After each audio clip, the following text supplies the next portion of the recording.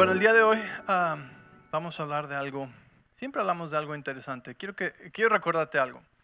En Palabra de Vida tenemos un compromiso desde hace 12 años que comenzamos, que nunca íbamos a predicar la palabra en manera que a la gente le hiciera nada más cosquillas, que nada más te hiciera sentir cómodo, ¿sí? Sino que íbamos a predicar la palabra de Dios en amor, ¿sí? Pero con verdad. Y muchas de las veces en las que más crecemos es cuando escuchamos los mensajes más incómodos. Algunos están a punto de levantarse, ¿no? Quédate ahí. Dite a ti mismo, cuerpo, quédate sentado. ¿Sí? Y fue un compromiso que hicimos porque no nos gusta jugar a la iglesia. ¿Sí? Miren, es muy fácil hacer una iglesia grande. Muy fácil.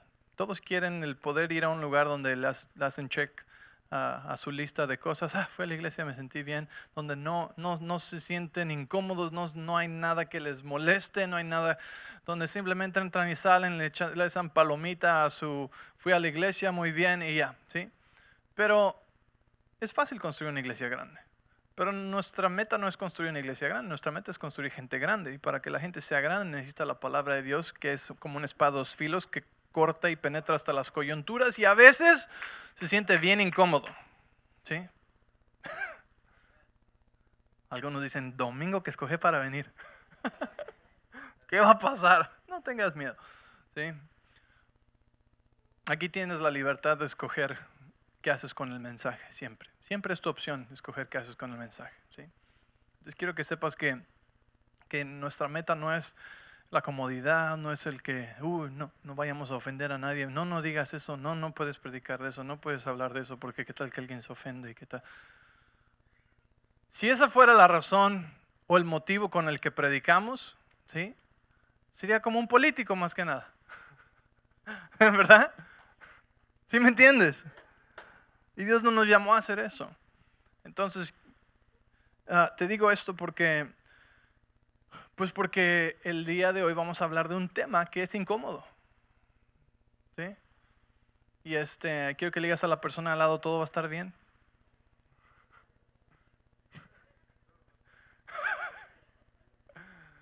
Y en cualquier momento puedes tomar un descanso de risa, como dice Steve Backlund. Todo está bien. ¿Ok? Familia, los amamos mucho y apreciamos el hecho de que nos confían siendo su iglesia. No tomamos la predicación de la palabra a la ligera. Y lo que vamos a hablar hoy es algo que he estado orando por meses, que he tomado en consejo de muchas personas y que siento que es algo que necesitamos hablar. Entonces vamos a hablarlo porque en familia podemos hablar cosas y la clave es que nuestra cultura tiene un valor fundamental de la honra, ¿sí?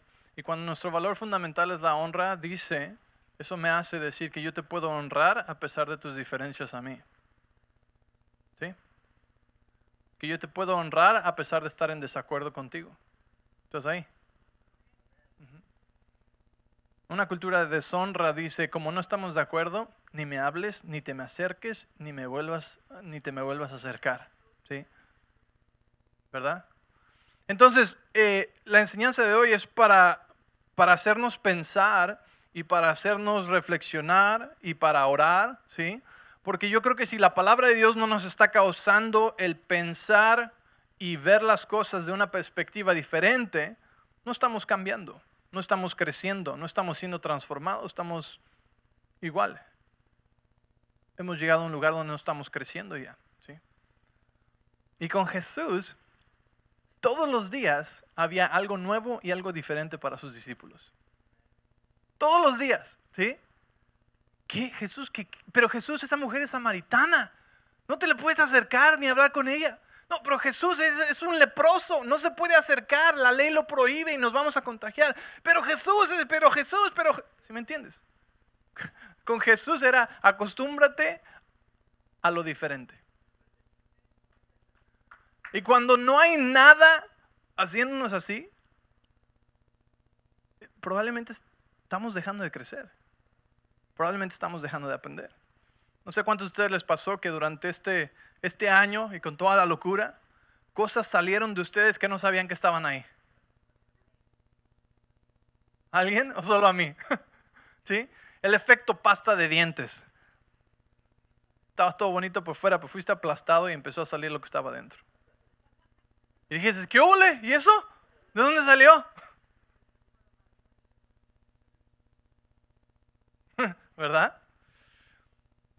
Cuando hay cosas, situaciones difíciles, hay tormentas y tribulaciones, lo que está en nuestros valores fundamentales sale, se expresa de una u otra manera. ¿Sí? Las cosas que pensábamos que creíamos no salen, porque son valores altos. Que tenemos por alto, que tenemos cosas con las que estamos de acuerdo, cosas con las que diríamos sí, amén, es la respuesta correcta, ¿sí? Pero no estaban dentro de nosotros. Lo que está realmente dentro de nosotros es lo que va a salir y se va a expresar cuando las cosas se ponen difíciles. Y no es para que a los que estamos en Cristo no hay condenación, ¿sí? Si los mismos discípulos de Jesús salieron corriendo, la mayoría de ellos, cuando Jesús fue arrestado, ¿sí?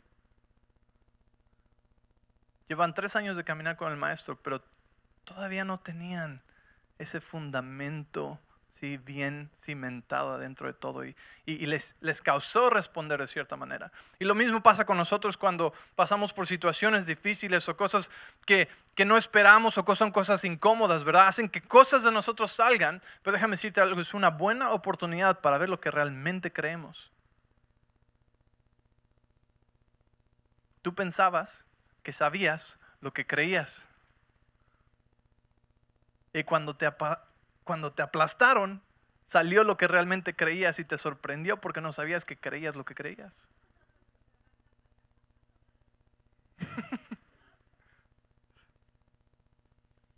¿Y a alguno de ustedes les ha pasado eso? ¿Sí? ¿Alguien? Okay. Me da gusto saber que no estoy solo. Como en el grupo de hombres, sabes que no eres el único ahí. ¿Sí?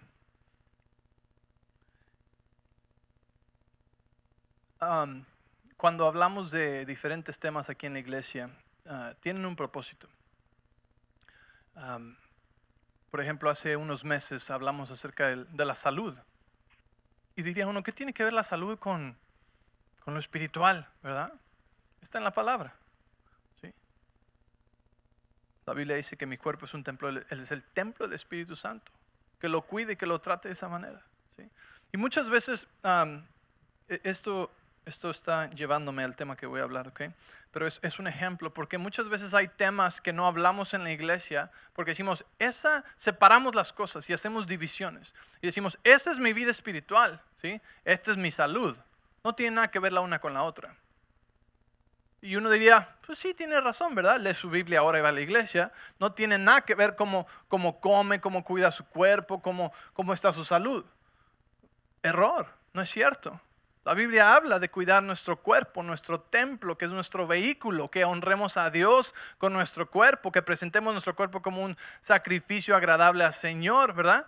¿Sí me entiendes? La Biblia habla de cuidar nuestro cuerpo y no puedes separar las cosas. No podemos seguir diciendo acerca de las cosas que nos incomodan, ¿sí? No podemos seguir diciendo, bueno, es que esto es mi vida espiritual, esto es otra cosa. Esas son mis finanzas. Eso no tiene nada que ver con Dios. Ese es mi matrimonio. Eso no tiene nada que ver con Dios. Mi vida espiritual es otra. ¿Sí me entiendes? Y empezamos a hacer divisiones. Es como el ejemplo de la casa. Invitas a Jesús a tu casa, vive a tu casa. Y está Jesús, siéntate ahí en la sala. Mira, ahí está la cocina. Haznos algo de comer. Tú has de ser muy buen cocinero, ¿verdad? Pero nada más no vayas a ese cuarto que está ahí cerrado, ¿ok? Y tampoco vayas a ir al sótano, ¿eh? Y menos al ático. Nada más quédate aquí, ¿verdad? Aquí está todo bien, Jesús, ¿ok? Allá no abras, no vayas a abrir otros lugares. ¿Verdad? Y lo vemos como áreas de nuestra vida que no le hemos abierto al Señor, ¿verdad? Y así son todos estos temas, ¿verdad? El problema es que cuando vivimos una vida así, vivimos bajo la ilusión de que Dios solamente es parte de nuestra vida. Sí, Dios es parte de mi vida. Pero Dios no quiere ser parte de tu vida. Dios quiere ser el centro de tu vida. Que todo gira alrededor de Él. si fuimos creados para Él? Fuimos creados para caminar con Él, para tener una relación con Él, ¿sí? Religión te dice, aquí están las reglas, síguelas todas, nos vemos del otro lado. Relación te dice, aquí está el instructor, Él va a caminar contigo todos los días. Esa es relación con Dios. Y muchas veces queremos las reglas porque nos gusta nada más decir, a ver, estas sí, estas no, ¿sí? Pero el problema es cuando caminas con el maestro, está ahí todo el tiempo. Todos los días, cada paso, cada cosa. Vi un letrerito esta semana que decía, también vi eso, firma Dios. Y me hizo pensar y me dio risa porque dije, qué curioso, ¿verdad? ¿Cómo reaccionaría cada quien? Pues dependiendo de lo que estaban haciendo. Dependiendo de lo que estaban pensando. ¿Sí me entiendes? Dependiendo en qué cuarto de la casa estaban. También vi eso. Dije, qué curioso, a todos nos haría reaccionar diferente, ¿verdad? Tal vez algunos diríamos, qué bueno que notaste eso. Y algunos dirían, qué pena que viste eso. La realidad es que es una ilusión el pensar que podemos dejar a Dios afuera de áreas de nuestra vida. Ciertamente le podemos quitar influencia de áreas de nuestra vida, pero Él todo lo ve y todo lo sabe. Lo que pasa cuando empezamos a hacer divisiones, ¿sí? Y a decir, esta es mi salud, este es mi matrimonio, yo sigo orando, yo sigo diezmando, yo sigo haciendo esto, sigo sirviendo. Pero estas son cosas separadas. Empezamos a crear conflictos internos y los conflictos internos van a acabar causándonos estragos a nosotros mismos. Porque estamos empoderando hipocresía dentro de nosotros. ¿Me entiendes? ¿Sí? Estás diciendo, aquí Dios sí puede y aquí Dios no puede. Aquí quiero escuchar lo que Dios dice, pero aquí no quiero escuchar lo que Dios dice. Y empiezas a hacer divisiones, ¿verdad? Y cuando dejamos a Dios fuera de unas u otras áreas, pues estamos en cierta forma en negación, estamos en cierta forma cegados a eso. ¿Por qué? Porque si Él está adentro de mí, pero yo tengo cerrada esta área de mi vida, su luz no puede brillar ahí. Estoy caminando yo en tinieblas, estoy caminando en oscuridad. No le estoy permitiendo que entre, ¿sí? Y que sea el centro de mi vida, que camine conmigo. ¿Me están entendiendo? Ok, entonces, dice Marcos 3, 24 y 25, dice, si un reino está dividido por dentro, ¿verdad? Ese reino no puede permanecer. Si un reino está dividido en contra de sí mismo, no puede permanecer. Después dice el verso 25, y si una casa está dividida en contra de sí misma, tampoco puede permanecer esa casa. Saben que la peor ruina viene cuando hay división adentro. Entonces está hablando de dos cosas, está hablando del reino, ¿sí? De algo más amplio, y después está hablando de una casa, de algo más interno, ¿sí? La casa somos nosotros, somos el templo nosotros, el hogar. Si estamos divididos por dentro, no podemos permanecer, no podemos avanzar, no podemos crecer, no podemos hacer la plenitud de lo que Él quiere para nuestra vida. ¿Que cuántos saben que es algo muy bueno? ¿Sí? El plan de Dios es solo bueno. El plan de Dios es solo bueno. Dice la palabra que Él tiene buenos planes, un buen futuro, una esperanza para ti. No dice, tengo unos buenos planes y unos malos, pero pues ni modo. Ahí viene todo el paquete. No, tengo buenos planes. ¿Sí? Entonces una casa dividida en contra de sí mismo no puede permanecer. Si tú tienes áreas en tu vida donde dices, mira Dios, esta es mi salud, ni hablemos de eso, ¿ok? Pero acá yo te voy a servir, yo voy a orar, yo voy a hacer esto. O Dios, estas es mis finanzas no las toques porque está muy bien todo, ¿sí? Me las he arreglado muy bien, así que ni te apures, ayúdale a alguien más. no estamos tomando la plenitud de todo lo que Dios dice. ¿Por qué? Porque Él aborda todos los temas en la Biblia. Él es la respuesta y tiene la respuesta para todos los temas en la Biblia, en su palabra, ¿sí? En su persona. Y si no te los deletrea exactamente, por eso tienes una relación personal con Él, donde caminas con el instructor mismo todos los días, con el maestro, ¿verdad? Sus discípulos decían, maestro, rabí. Eran sus estudiantes. Caminaban con Él día con día. Y día con día había algo diferente, y había algo nuevo que iba en contra de lo que ellos habían pensado antes. De la caja de la religión en la que habían crecido. ¿Están ahí? Te voy a decir algo que te va... Mejor no te lo digo. ¿Para qué le echamos más a esto? La Biblia no contiene a Dios.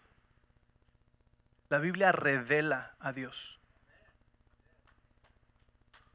¿Escuchaste eso? La Biblia no contiene a Dios. La Biblia revela a Dios. Y hay una diferencia muy grande. Porque si pensamos que la Biblia contiene a Dios, entonces Dios no es tan grande, Él cabe aquí. Y la religión quiere usar la Biblia para meter a Dios en una caja. La Biblia nos revela a Dios. Nos revela su carácter, nos revela su bondad, nos revela cómo opera, nos revela sus promesas que son sí, amén, nos revela el nuevo pacto que nos fue dado en la gracia, nos revela la historia, nos revela, ¿sí? Nos revela a Dios. Pero qué ilusos seríamos de pensar que Dios está contenido solamente en este libro. ¿Has leído que dice que no alcanzarían los libros en todo el mundo para escribir todas las cosas que Jesús hizo? Pero aquí está lo suficiente para decirnos cómo es su carácter, su voluntad, su amor, su gracia. ¿Me entiendes? Es como te da la probada y te dice, aquí está la invitación. Es nuestra fundación, ¿verdad? Es nuestro fundamento. Caminamos sobre la palabra. No nos desviamos de la palabra, pero nos abrimos y decimos, contigo voy a caminar. ¿Por qué? Jesús un día hizo lodo, escupió en el piso, hizo lodo y se lo puso en los ojos a un ciego. Dí conmigo, guácala. Ay no, pero es la saliva de Jesús, ¿verdad? ¿Por qué dices guácala? Es la saliva de Jesús. Y se la puso a un ciego. ¿Y por qué hizo eso? ¿Por qué hizo eso? Porque a otro ciego lo había sanado diferente. No era la receta para los ciegos. A otro ciego nada más lo tocó y sanó. Pero a este otro hizo lodo y ¿por qué Dios hace esas cosas? Para jugar contigo. Hiciste. Hoy quise hacer lodo. Una vez le metí los dedos en las orejas a otro y le toqué la lengua. Para que no te acostumbres a que te las sabes todas ya. Porque ¿sabes qué es eso? Eso es parte del misterio que nos invita a una relación con Él todos los días.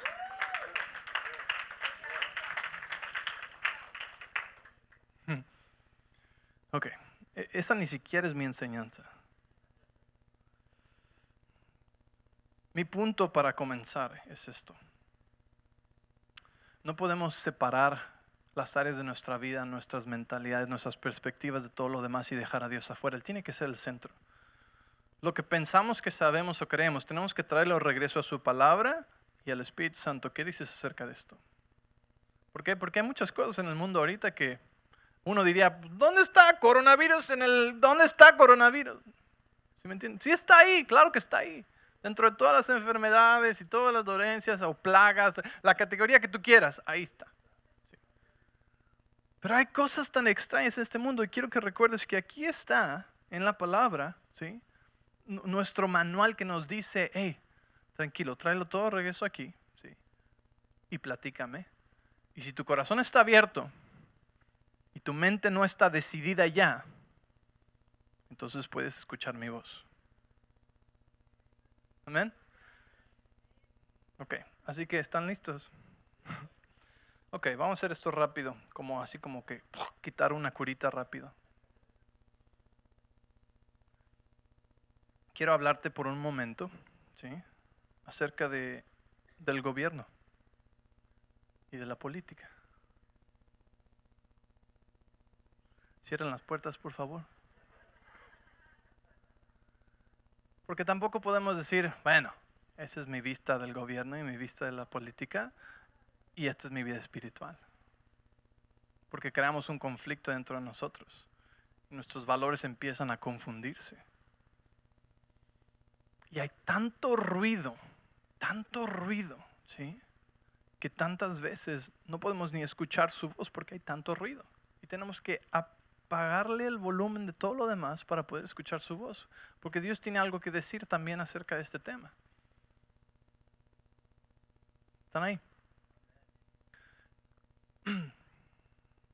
Entonces no te preocupes, hoy no te voy a decir por quién tienes que votar, ni mucho menos. ¿Sí? No es mi intención. Quiero que sepas, de hecho, la intención de este mensaje es que lleves este tema a los pies del Señor. Porque al principio, cuando regresamos a la iglesia el 3 de mayo, que volvimos a abrir aquí en persona, yo les dije, la cantidad de oportunidades para ofenderse solamente va de su vida. ¿Sí? ¿Cuántos de ustedes han tenido una pelea, una discusión, tal vez un poco agitada, en persona o en línea, con algún amigo o familiar en estos últimos meses? Levanta tu mano. Okay. ¿Saben a dónde van los mentirosos, va? ¿Por qué? Por las diferencias.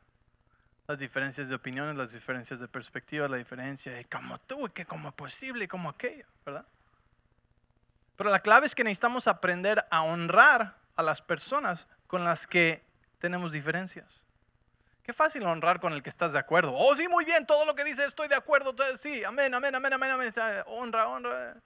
Pero la Biblia nos llama a honrar porque nosotros somos personas de honra, no porque merecen honra o porque estamos de acuerdo con ellos. Entonces, una de las cosas que necesitamos tener bien presente en nuestro corazón es, ¿puedo honrar a alguien con quien estoy en desacuerdo? ¿Sí? ¿O los voy a juzgar y los voy a ver diferente? Porque piensan diferente que yo. ¿Me entiendes? Al final de todo, tienes que recordar que seguimos siendo familia. Seguimos siendo el cuerpo de Cristo. ¿Cuántos tienen una persona en su familia que es el que es diferente a todos? Levanta tu mano. Okay. ¿Cuántos de ustedes son esa persona? Ajá. ¿Sabes? Te voy a decir algo. La agenda del enemigo es división. La agenda del diablo es división. ¿Por qué? Porque un reino dividido en contra de sí mismo no puede permanecer. Entonces él va a venir y no va a cortar el pie en dos, ¿sí? Demócrata y republicano. No. Está cortando el pie y está dividiendo máscara sin máscara, ¿sí? Distancia sin distancia, ¿sí? Que apoyas este movimiento o no apoyas este movimiento. Que estas vidas importan o todas estas importan. O sea, haz de cuenta que la pizza se están haciendo unas rebanadas así, delgaditititas, ¿sí? ¿Por qué? Porque entre más puede dividir el reino, el país o la casa, más seguro es la caída de esa casa y la caída de ese reino. Y lo que necesitamos recordar es que si el diablo está tratando de dividirnos, nuestra misión debe ser unirnos. Escucharon el mensaje de Nick la semana pasada. Era acerca de la unidad. Dice la Biblia en Efesios 6:12 que Efesios 4:3 dice que hagamos todo esfuerzo para mantenernos unidos en el Espíritu, amarrándonos juntos, uniéndonos en su paz. ¿Sí? Todo esfuerzo, di conmigo, todo esfuerzo. ¿Para qué es todo esfuerzo? Para permanecer unidos en el Espíritu. ¿Sabes por qué? Necesitamos permanecer unidos en el Espíritu porque no siempre vamos a estar unidos en lo que decimos.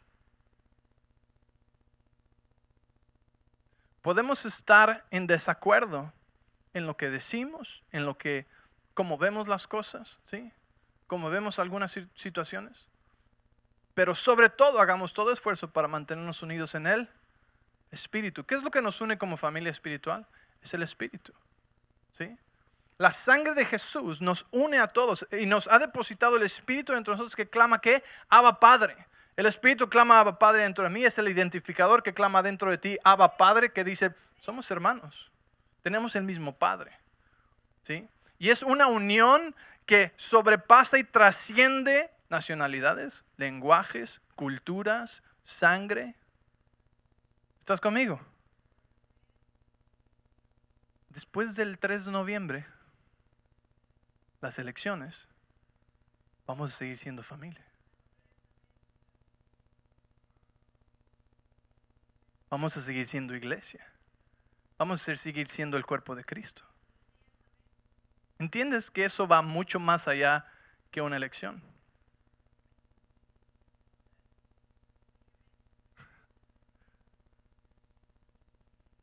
Y si damos lugar a la agenda del diablo, después de las elecciones, no tendríamos ni país, ni iglesia, ni familia.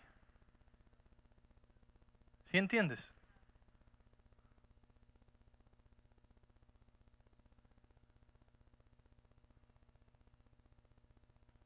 Tenemos una parte que hacer. Tenemos nuestra parte. La Biblia dice en Génesis 1 que Dios nos dio dominio sobre la tierra. ¿Qué pasó después? Adán y Eva dieron su autoridad ¿a quién? Al diablo. ¿Por qué? Porque se alinearon con su agenda. Y él tomó la autoridad. Perdieron la autoridad. Pero después vino Jesús. ¿Y qué hizo Jesús? Murió en la cruz, resucitó y tomó de regreso la autoridad. ¿Y a quién se la dio? A nosotros. Dijo, toda potestad, toda autoridad le ha sido dada a él, ¿verdad? Y también a nosotros nos comisionó y nos dio autoridad. Nos la regresó, que en el nombre de Jesús tenemos eso otra vez. ¿Entiendes? Entonces, en esa autoridad nos ha sido llamado el tomar autoridad espiritual. ¿Pero qué crees? No solamente espiritual, porque nos fue dado sobre la tierra. Y gracias a Dios que en este país sí tenemos la oportunidad de tener voz y voto. Porque no en todos los países hay esa libertad. Hay países donde hay dictadores, hay países comunistas, hay gobiernos que son muy diferentes, donde la gente no tiene la oportunidad de votar como nosotros tenemos. Entonces, ¿qué quiere decir esto? Quiere decir que tenemos una responsabilidad que no podemos separar y decir, es mi vida espiritual y eso yo ni quiero ni participar en eso. Quiero decirte que tienes más voz y autoridad en eso de lo que piensas. Miren, yo fui residente por como 13 años y no tenía la oportunidad de votar, ¿sí? Y este año pasado tuve la oportunidad de hacerme ciudadano. Y gracias a Dios, ahora es la primera vez que tengo la oportunidad de votar, ¿sí? Pero siempre ha sido un tema importante, ¿sí? ¿Y sabes tú que hay entre 5 y 10 millones de cristianos que ni siquiera están registrados para votar?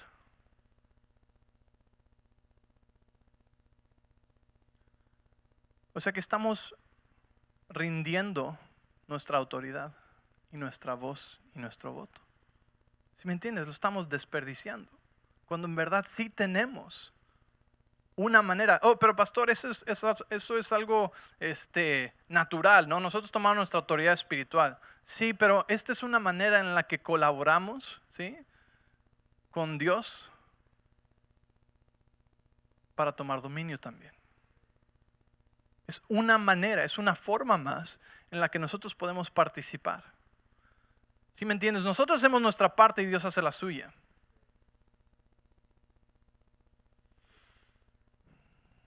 ¿Qué estarán pensando ahorita ustedes? Y la cosa está difícil. ¿Por qué?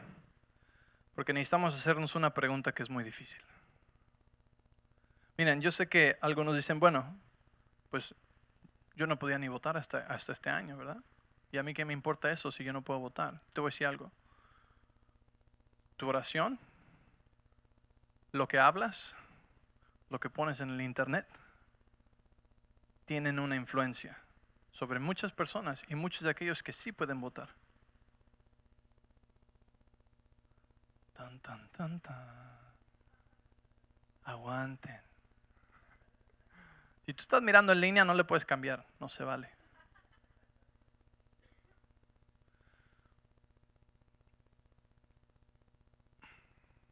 Tal vez tus hijos pueden votar. ¿Qué están oyendo de ti? ¿Sí? Y aquí está la pregunta difícil que te tienes que hacer. Porque como humanos, lo natural es, ¿qué es lo mejor para mí? ¿Qué es lo mejor para mí? ¿Sí? ¿Qué me va a beneficiar a mí ahorita? Pero yo te quiero decir algo, tenemos que ir más allá, porque muy poca gente construye cosas para las generaciones por venir. ¿Verdad? Se los he dicho muchas veces. Nosotros estamos construyendo algo no para nosotros, para nuestros hijos y los hijos de nuestros hijos. ¿Sí? ¿Por qué estamos construyendo un edificio más grande? ¿Sí? Porque no es solamente para nosotros. Si fuera solamente para nosotros, pues aquí estamos bien cómodos. ¿Para qué? O sea, a mí no me interesa, no, a mí no me hace sentir mejor si hay 100, 200 o 2000 personas. Mi identidad no está en los números. Entonces, si fuera solamente para nosotros, pues estoy cómoda ahorita.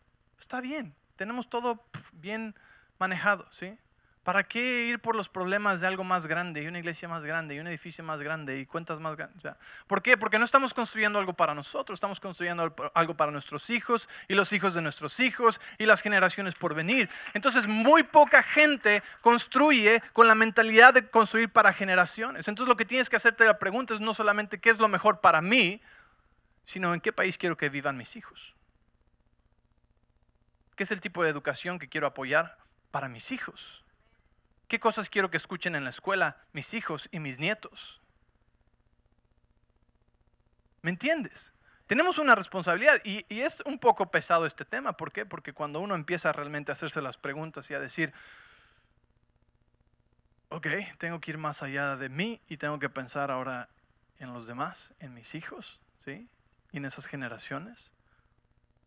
Entonces uno empieza a abrir su corazón a que el Espíritu Santo le hable y le dirija. Mira, el Espíritu Santo te va a dirigir a toda verdad. Si tú abres tu corazón al Espíritu Santo, Él siempre te va a dirigir a toda verdad.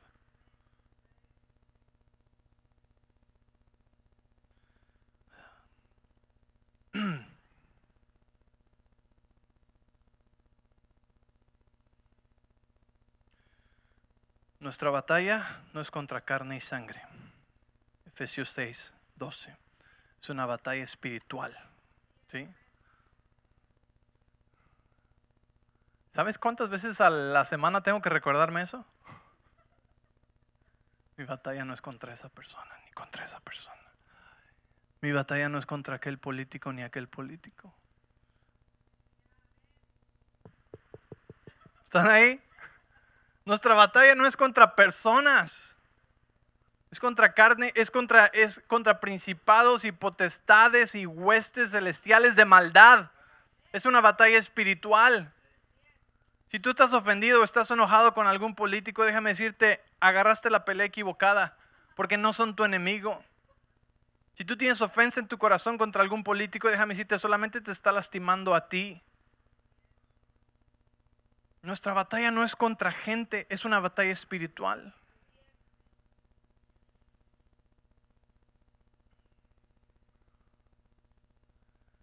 Un descanso de risa.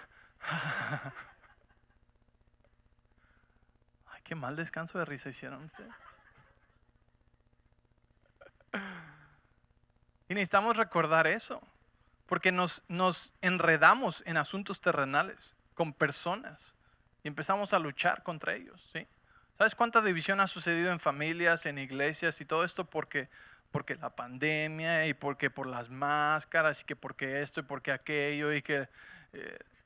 ¿sabes cuánta gente ha sido lastimada en todo esto? Y cuando nosotros participamos en eso, estamos participando en la agenda del enemigo. Le estás ayudando. ¿Sabes que el diablo te puede usar a ti?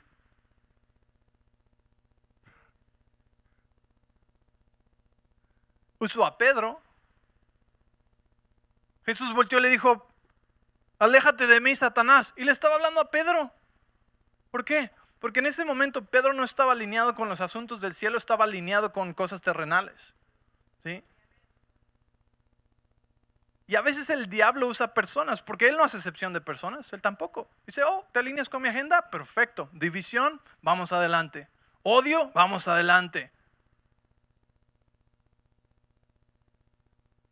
Y el diablo nos puede usar también. Así como el diablo puede usar así como Dios puede usar a cualquiera de nosotros o a un niño para sanar a un enfermo. ¿Por qué? Porque solamente basta con creerle a Dios, ¿sí?, para ser usado por Él. Te alineas con Él, con su palabra, con su voluntad, y Dios te puede usar. De la misma manera, te alineas con la agenda del enemigo, que es en crítica, en destrucción, en chisme, ¿verdad? ¿Y qué pasa? Te alineas con su agenda y el diablo te usa para traer división, te usa para traer disensión, te usa para traer heridas. ¿Me entiendes? Entonces, nuestra batalla no es contra sangre y carne, nuestra batalla es una batalla espiritual, familia. Y no podemos separar estas cosas que están fuertes en nuestro país y justo alrededor de nosotros.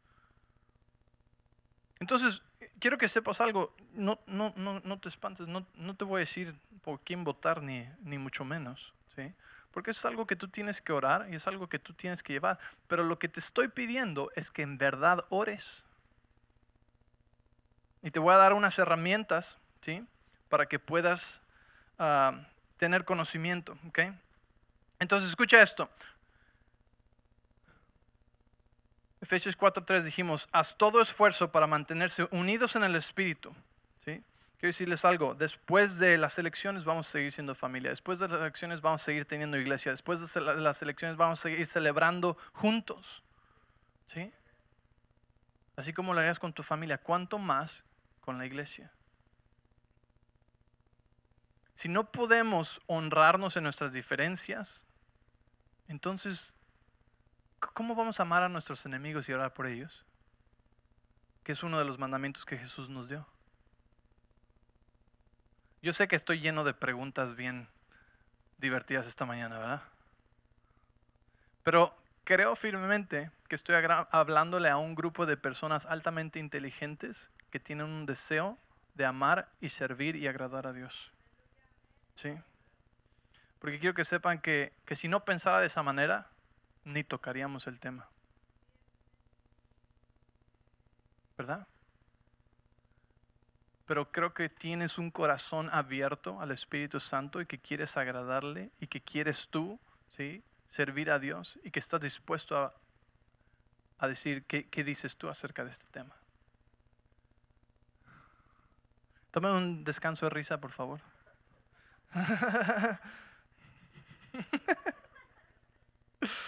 La unidad del Espíritu es esencial cuando no estamos en acuerdo en las mismas ideas o argumentos. La verdadera lealtad solamente se muestra en el desacuerdo. ¿Habías pensado acerca de esto? Qué fácil es ser leal con alguien con quien estás de acuerdo al 100%. Pero eso no es lealtad. Eso es me gustas porque eres igual que yo. Pero lealtad verdadera es cuando puedes ser leal a pesar de un desacuerdo. ¿Sí me entiendes? Y lo triste de la religión es que la religión es opuesta. La religión dice, no, todos tienen que creer así, todos tienen que vestir así, todos tienen que hablar así, y lo mismito, si no, estás en la iglesia equivocada. ¿Verdad? Eso es lo que hace la religión. ¿Verdad? Para ti hay otra iglesia, creo que se llama Pentecostal de los últimos días, pero los del sur, nada más. ¿Sí me entiendes? ¿Por qué? Porque en el mismo cuerpo de Cristo se han hecho tantas divisiones. Oh, nosotros sí creemos en eso. Sí, yo creo en eso también. Y en eso, sí, también en eso. Y en eso, y paz 10 cosas. Y llegas a la número 10 o número 12. Y, pero en esa no creo. Ok, bueno, voy a buscar otra iglesia. ¿Crees en Jesús, que es el Hijo de Dios, que vino, caminó en la tierra, murió, resucitó, ¿sí?, y nos dio vida eterna? ¿Sí? Ok. Para mí eso es suficiente. Quiero que sepas que te hablo este mensaje con mucha humildad. No pretendo saberlo todo. Y ahorita te voy a decir cuál es mi exhortación para ti. ¿Okay? Vamos a llegar ahí porque hay una acción que podemos tomar. ¿Estás bien? ¿También? ¿Sí? Ok, ¿todavía pueden sonreír? Bueno, ustedes, chéquense la presión. Algunos.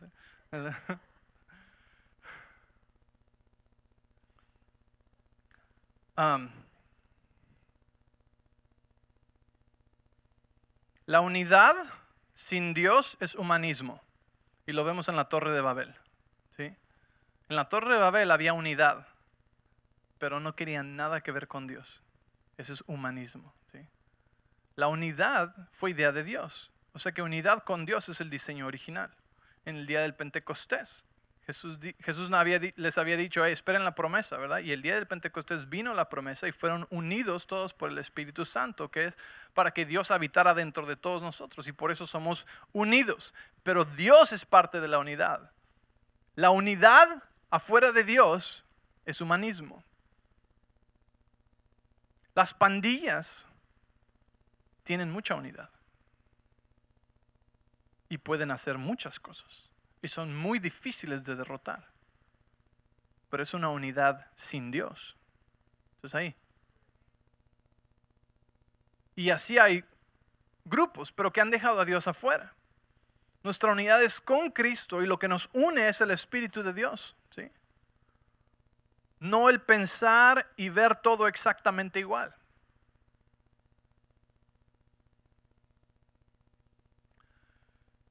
Entonces, ¿qué es lo que te estoy pidiendo que hagas? Lo que te estoy pidiendo que hagas, ¿sí?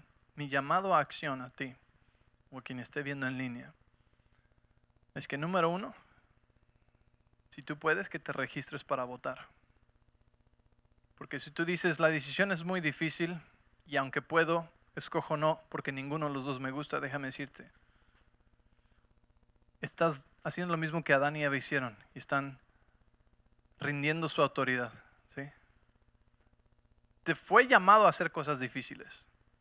O es que no le puede ir ni a uno a otro. Primeramente, no podemos votar por personalidad. Necesitamos votar por plataforma. ¿Qué me refiero? Cada partido político tiene una plataforma, ¿sí? Y la historia muestra que independientemente de quién es el candidato, van a hacer lo que la plataforma dice la mayoría de las veces. El Partido Republicano tiene historia de hacer 9 de 10 veces, 90% de lo que la plataforma dice. El Partido Demócrata tiene historialmente un récord de hacer como el 75-80% de lo que la plataforma dice. Entonces no podemos votar emocionalmente, no podemos votar por personalidad o por ofensa o por lo que sea. Necesitamos votar por la plataforma del partido, porque realmente es lo que vamos a tener en el país. Entonces, ¿qué quiere decir eso? Tienes que ver las plataformas. ¿Qué lo hace más fácil porque no les ves las caras?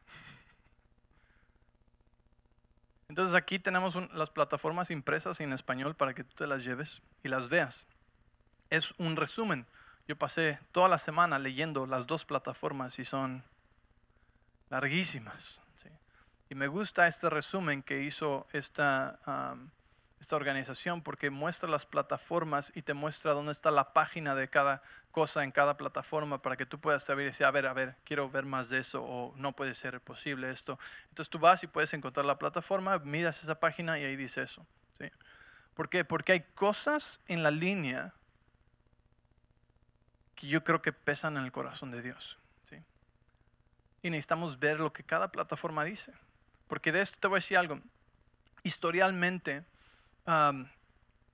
vemos que hay algunos problemas que son a través de la historia, ¿sí? Pasan en diferentes culturas, en diferentes sociedades, se repiten una y otra vez, ¿sí? Como la perversión sexual, ¿sí? Ha dado lugar a la caída de muchas sociedades, ¿okay? Como el matar niños, ¿sí? En la Biblia podemos ver que ese es un problema. Y así hay varios problemas. Y tú puedes ver en las plataformas y tú puedes estudiarlos y verlos, ¿sí? Y ver cada problema, lo que cada plataforma dice. Ahora, yo no te voy a decir que hay un solo problema, porque sería una mentira. hay muchos problemas, ¿sí? Y por eso la decisión es difícil, pero no podemos cerrar los ojos y rendir nuestra autoridad. Y te dices tal vez, pero yo no puedo votar, pero lo que dices y lo que pones en línea y lo que tus hijos escuchan tiene mucho, mucho peso. Y no podemos simplemente rendir nuestra autoridad. Necesitamos informarnos, dejar nuestras emociones afuera y decir, ok, voy a votar bíblicamente. ¿Puedo votar bíblicamente? Claro que sí. ¿Por qué? Porque Dios tiene algo que decir acerca de esas cosas. ¿Sí? Creo que Dios le está hablando a alguien. Oigo un teléfono. Ya voy a terminar, ¿ok? Ay, por fin. Entonces, llévate una de las plataformas hoy. Estúdiala en casa, vela, búscala en internet lo que necesites. Ve los documentos, ¿sí? Te voy a dar un ejemplo, y este ejemplo es uno que a mí personalmente, ¿sí? Yo no te voy a decir que este es el único problema ni el problema más grande, porque entonces sería manipularte en decirte no puedes ver nada más. No es cierto. Esto es uno que en mi vida y en mi corazón ha sido pesado y que veo en la Biblia también, ¿sí? Que Dios habla acerca de esto, y es el tema de la vida, es el tema del aborto. Primero quiero decirte que no hay condenación para los que están en Cristo Jesús. Que si tú pasaste por una situación así, tu pasado no determina tu futuro. Dios te perdona, eres una nueva criatura, ¿sí? Y que el haber cometido o participado en un aborto, ¿sí? No te mancha de por vida, ¿sí? Que Dios te redime, Dios te perdona. ¿Me entiendes lo que estoy diciendo? Porque a veces hablando acerca de este tema puede ser difícil para algunas personas, especialmente si has estado involucrado o te ha pasado o ha pasado en tu vida. Entonces quiero que sepas que no hay condenación si eso es parte de tu pasado. Cristo Jesús murió por ti, te perdonó y te lavó de tu pecado, ¿sí? Pero es un problema que vemos en la Biblia. Primeramente lo vemos en varios lugares, pero lo ves con Moisés. En el tiempo de Moisés, cuando Moisés era bebé, ¿qué pasó? Mandaban matar a todos los bebés de 2 años para abajo. ¿Sabes tú? ¿Te puedes imaginar lo que es eso? Que se dé un mandato que en toda la ciudad o en todo el país, toda la región, todos los bebés de 2 años para abajo los maten. ¿Sabes lo que es que el país pase por algo así? O sea, no tenemos la menor idea y ni siquiera quiero yo imaginarme lo que hubiera sido vivir eso o tener un vecino que pasó por eso, ¿sí? ¿Por qué? Porque el plan del diablo es destruir a los niños, porque los niños son el futuro. Son los más vulnerables, los más inocentes y los que no pueden defenderse por sí mismos, ¿sí? Entonces, ¿qué hace el diablo? Quiere matar a todos los niños. Y después sucedió otra vez, cuando ¿quién nació? Jesús, ¿verdad? Y lo mismo pasó a todos los niños de 2 años para abajo. ¿Entiendes que esto es una historia horrible? ¿Sí? Esto es un espanto que algo así sucediera, ¿sí? Y esta cuestión de la vida en Deuteronomio capítulo 30 verso 19 dice: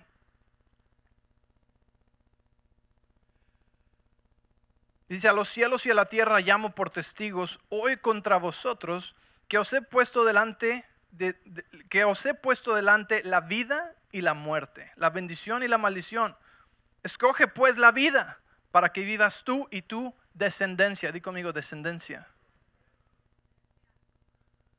Y yo sé que esto está hablando de una cuestión espiritual también, ¿sí? Pero también está hablando, ahorita tenemos una oportunidad de escoger vida, ¿sí? Históricamente estamos bien cerquita de voltear Roe versus Wade. Y si tú no sabes qué es eso, puedes ir a investigarlo, ¿sí? Pero en otras palabras, es lo que hizo el aborto legal, y no solamente legal, pero que los impuestos de todos paguen por eso, ¿ok? Entonces, están cerca de voltear eso, ¿ok? Pero lo que quiero decirte es que literalmente tenemos enfrente a nosotros, esta es una de las cosas por las que puedes votar, ¿sí? Tienes delante de ti la vida y la muerte. El escoger, ¿sí? ¿Valoramos esto? ¿Cómo lo valoramos? ¿Sí? ¿Cómo se ve para mí, ¿sí? esta decisión? ¿Qué tanto pesa para mí, ¿sí?, la vida? ¿Estoy de acuerdo con el aborto? ¿Estoy de acuerdo con que sea tan fácil? ¿Estoy de acuerdo que hasta cuando el bebé nace? Porque quiero decirte que son cosas horribles que jamás pensé que en verdad fueran ideas propuestas a un nivel gobierno, pero que a un bebé que ya nació, que sobrevivió un aborto, se le mate. ¿Sí me entiendes? Eso realmente son ideas que en nuestra sociedad hoy en día están circulando. ¿Qué quieres que se le enseñe a tus hijos en la escuela? Porque una vez más, ¿sí?, yo tengo 5 y yo pienso, yo no quiero que mis hijos estén aprendiendo esas cosas. Y no quiero ser gráfico ni entrar en eso, pero muchos saben que en algunos estados la educación se les está enseñando ciertas cosas que son perversión sexual, ¿sí?, ya a cierta edad. Entonces, tú tienes que ver estas cosas y ver lo que dice cada plataforma y preguntarle al Espíritu Santo, ¿qué dices tú acerca de esto? Y entonces tomar tu decisión. ¿Me entiendes? No es una decisión emocional, no es una decisión que si me gusta, si me cae bien o no. Es una decisión que tiene mucha responsabilidad. Y necesitamos votar bíblicamente. Y eso es a lo que me refería al principio cuando les dije, no podemos hacer que Dios sea solamente parte de nuestra vida. Necesitamos que sea el centro, ¿sí? Y que Él nos muestre y nos enseñe y nos diga, mira, hey, esto está en la línea, estas cosas son importantes, ¿sí? Y les digo una vez más, sería, yo creo que arrogante de mí el decirles, este es el único problema y esta es la única cosa que importa. No, nada más importa. ¿Por qué? Porque yo no puedo decirte eso, ¿sí? Tú tienes que ver de acuerdo a Dios y a mi relación con Dios, ¿sí?, y a lo que veo en la palabra y a lo que veo en las plataformas. Señor, dirígeme, ¿sí?, porque no es solo para mi bien, sino que es para mis hijos y sus hijos y sus hijos y las generaciones que van a venir. Amén. Entonces, número 1, te pido que te registres para votar, que leas las plataformas. Te voy a pedir a los sugieres que tengan los papeles listos para que cuando vaya saliendo las personas puedan darle a los que quieren una. Que leas las plataformas, que le preguntes al Espíritu Santo qué plataforma está más alineada con la Biblia, con la palabra de Dios, ¿sí? Que no votes basado en personalidad u ofensa, sino que votes basado en la Biblia. 1 Timoteo 2, 1 y 2, que ores por tus autoridades. Te caigan bien o no te caigan bien, déjame decirte algo, las elecciones estatales son hasta más importantes que las federales. Nosotros aquí en Arizona estamos muy bendecidos porque no hemos sentido muchas de las cosas que en otros estados están sintiendo tan fuerte, ¿sí? Entonces las elecciones estatales son aún, tal vez pueden ser hasta más importantes, ¿sí? Déjame decirte, bueno, con esto voy a cerrar. Que hables y publiques cosas de acuerdo a lo que realmente crees. Que aprendas a honrar a aquellos con los que estás en desacuerdo. ¿Podemos hacer eso? ¿Puedes honrar a las personas con las que estás en desacuerdo? Porque yo soy una persona de honra, entonces puedo honrar a alguien con quien estoy en desacuerdo. No tengo que desacreditarlos, no tengo que demoralizarlos, no tengo que estar ofendido, no tengo que hablar mal de ellos, ¿sí? Puedo honrarte aunque pensemos diferente. ¿Por qué? Porque al final del día somos familia. Y después de las elecciones vamos a seguir siendo familia. Vamos a seguir siendo iglesia. Estamos avanzando el reino de los cielos. Y lo que más importa de todo esto, ¿sí?, de todo esto, es que nuestro héroe es Jesús. Y nuestra esperanza está en Jesús, ¿sí? Quiero que sepas algo. Votar es una responsabilidad y cómo hablamos y hacemos esas cosas tiene influencia. O sea que es una responsabilidad que no podemos hacer a la ligera. Pero lo importante es que recordemos esto. Gane quien gane, la iglesia va a brillar más fuerte que nunca. Sus hijos, los hijos de Dios, van a continuar prosperando y avanzando sin importar ¿sí? Y la sangre de Jesús protege a nuestros hijos, ¿sí? De las cosas que el enemigo está tratando de destruir en sus vidas, ¿sí? Entonces necesitamos recordar que no importa lo que pase después de esto, nosotros seguimos avanzando el reino de Dios, nosotros seguimos brillando fuerte, nuestro héroe es Jesús, no un candidato, ¿sí? Y nuestra esperanza está en Él, no en ningún partido político. Amén. Ok. Entonces, can you put up the website, please? Si tú vas a esta página de internet, tú puedes ver website, please. Biblical voting. Biblicalvoter.com. Ahí puedes ver más recursos, ¿sí? Lo que quieras ver, ahí está. Es una organización que ha puesto non-partition. Y después en servicearizona.com es donde puedes registrarte para votar, ¿sí? Si conoces a alguien que no está, anímales, ¿sí? No vamos a abdicar la autoridad que Dios nos ha dado y la oportunidad que tenemos de tener voz y de tener voto, ¿sí? En el lugar donde vivimos. Dios nos llamó a poseer la tierra en la que estamos, ¿sí? Y vamos a influenciarla con el reino de los cielos, ¿sí? ¿Entiende algo? No solo el gobierno, la educación, las finanzas, los negocios, la salud, todas estas áreas de influencia, el entretenimiento, necesitan el cuerpo de Cristo. Necesitan la iglesia, necesitan la eclesía. ¿Sí? La eclesía es la iglesia que va al mundo e influencia al mundo. Todas estas áreas, el gobierno es solamente una. Y esta es una manera en la que nosotros hacemos nuestra parte y dejamos que Dios haga la suya. Porque te digo una vez más, nuestra esperanza está en Cristo, ¿sí? Jesús es nuestro héroe y nadie más. Amén. Amén. Ponte pie conmigo.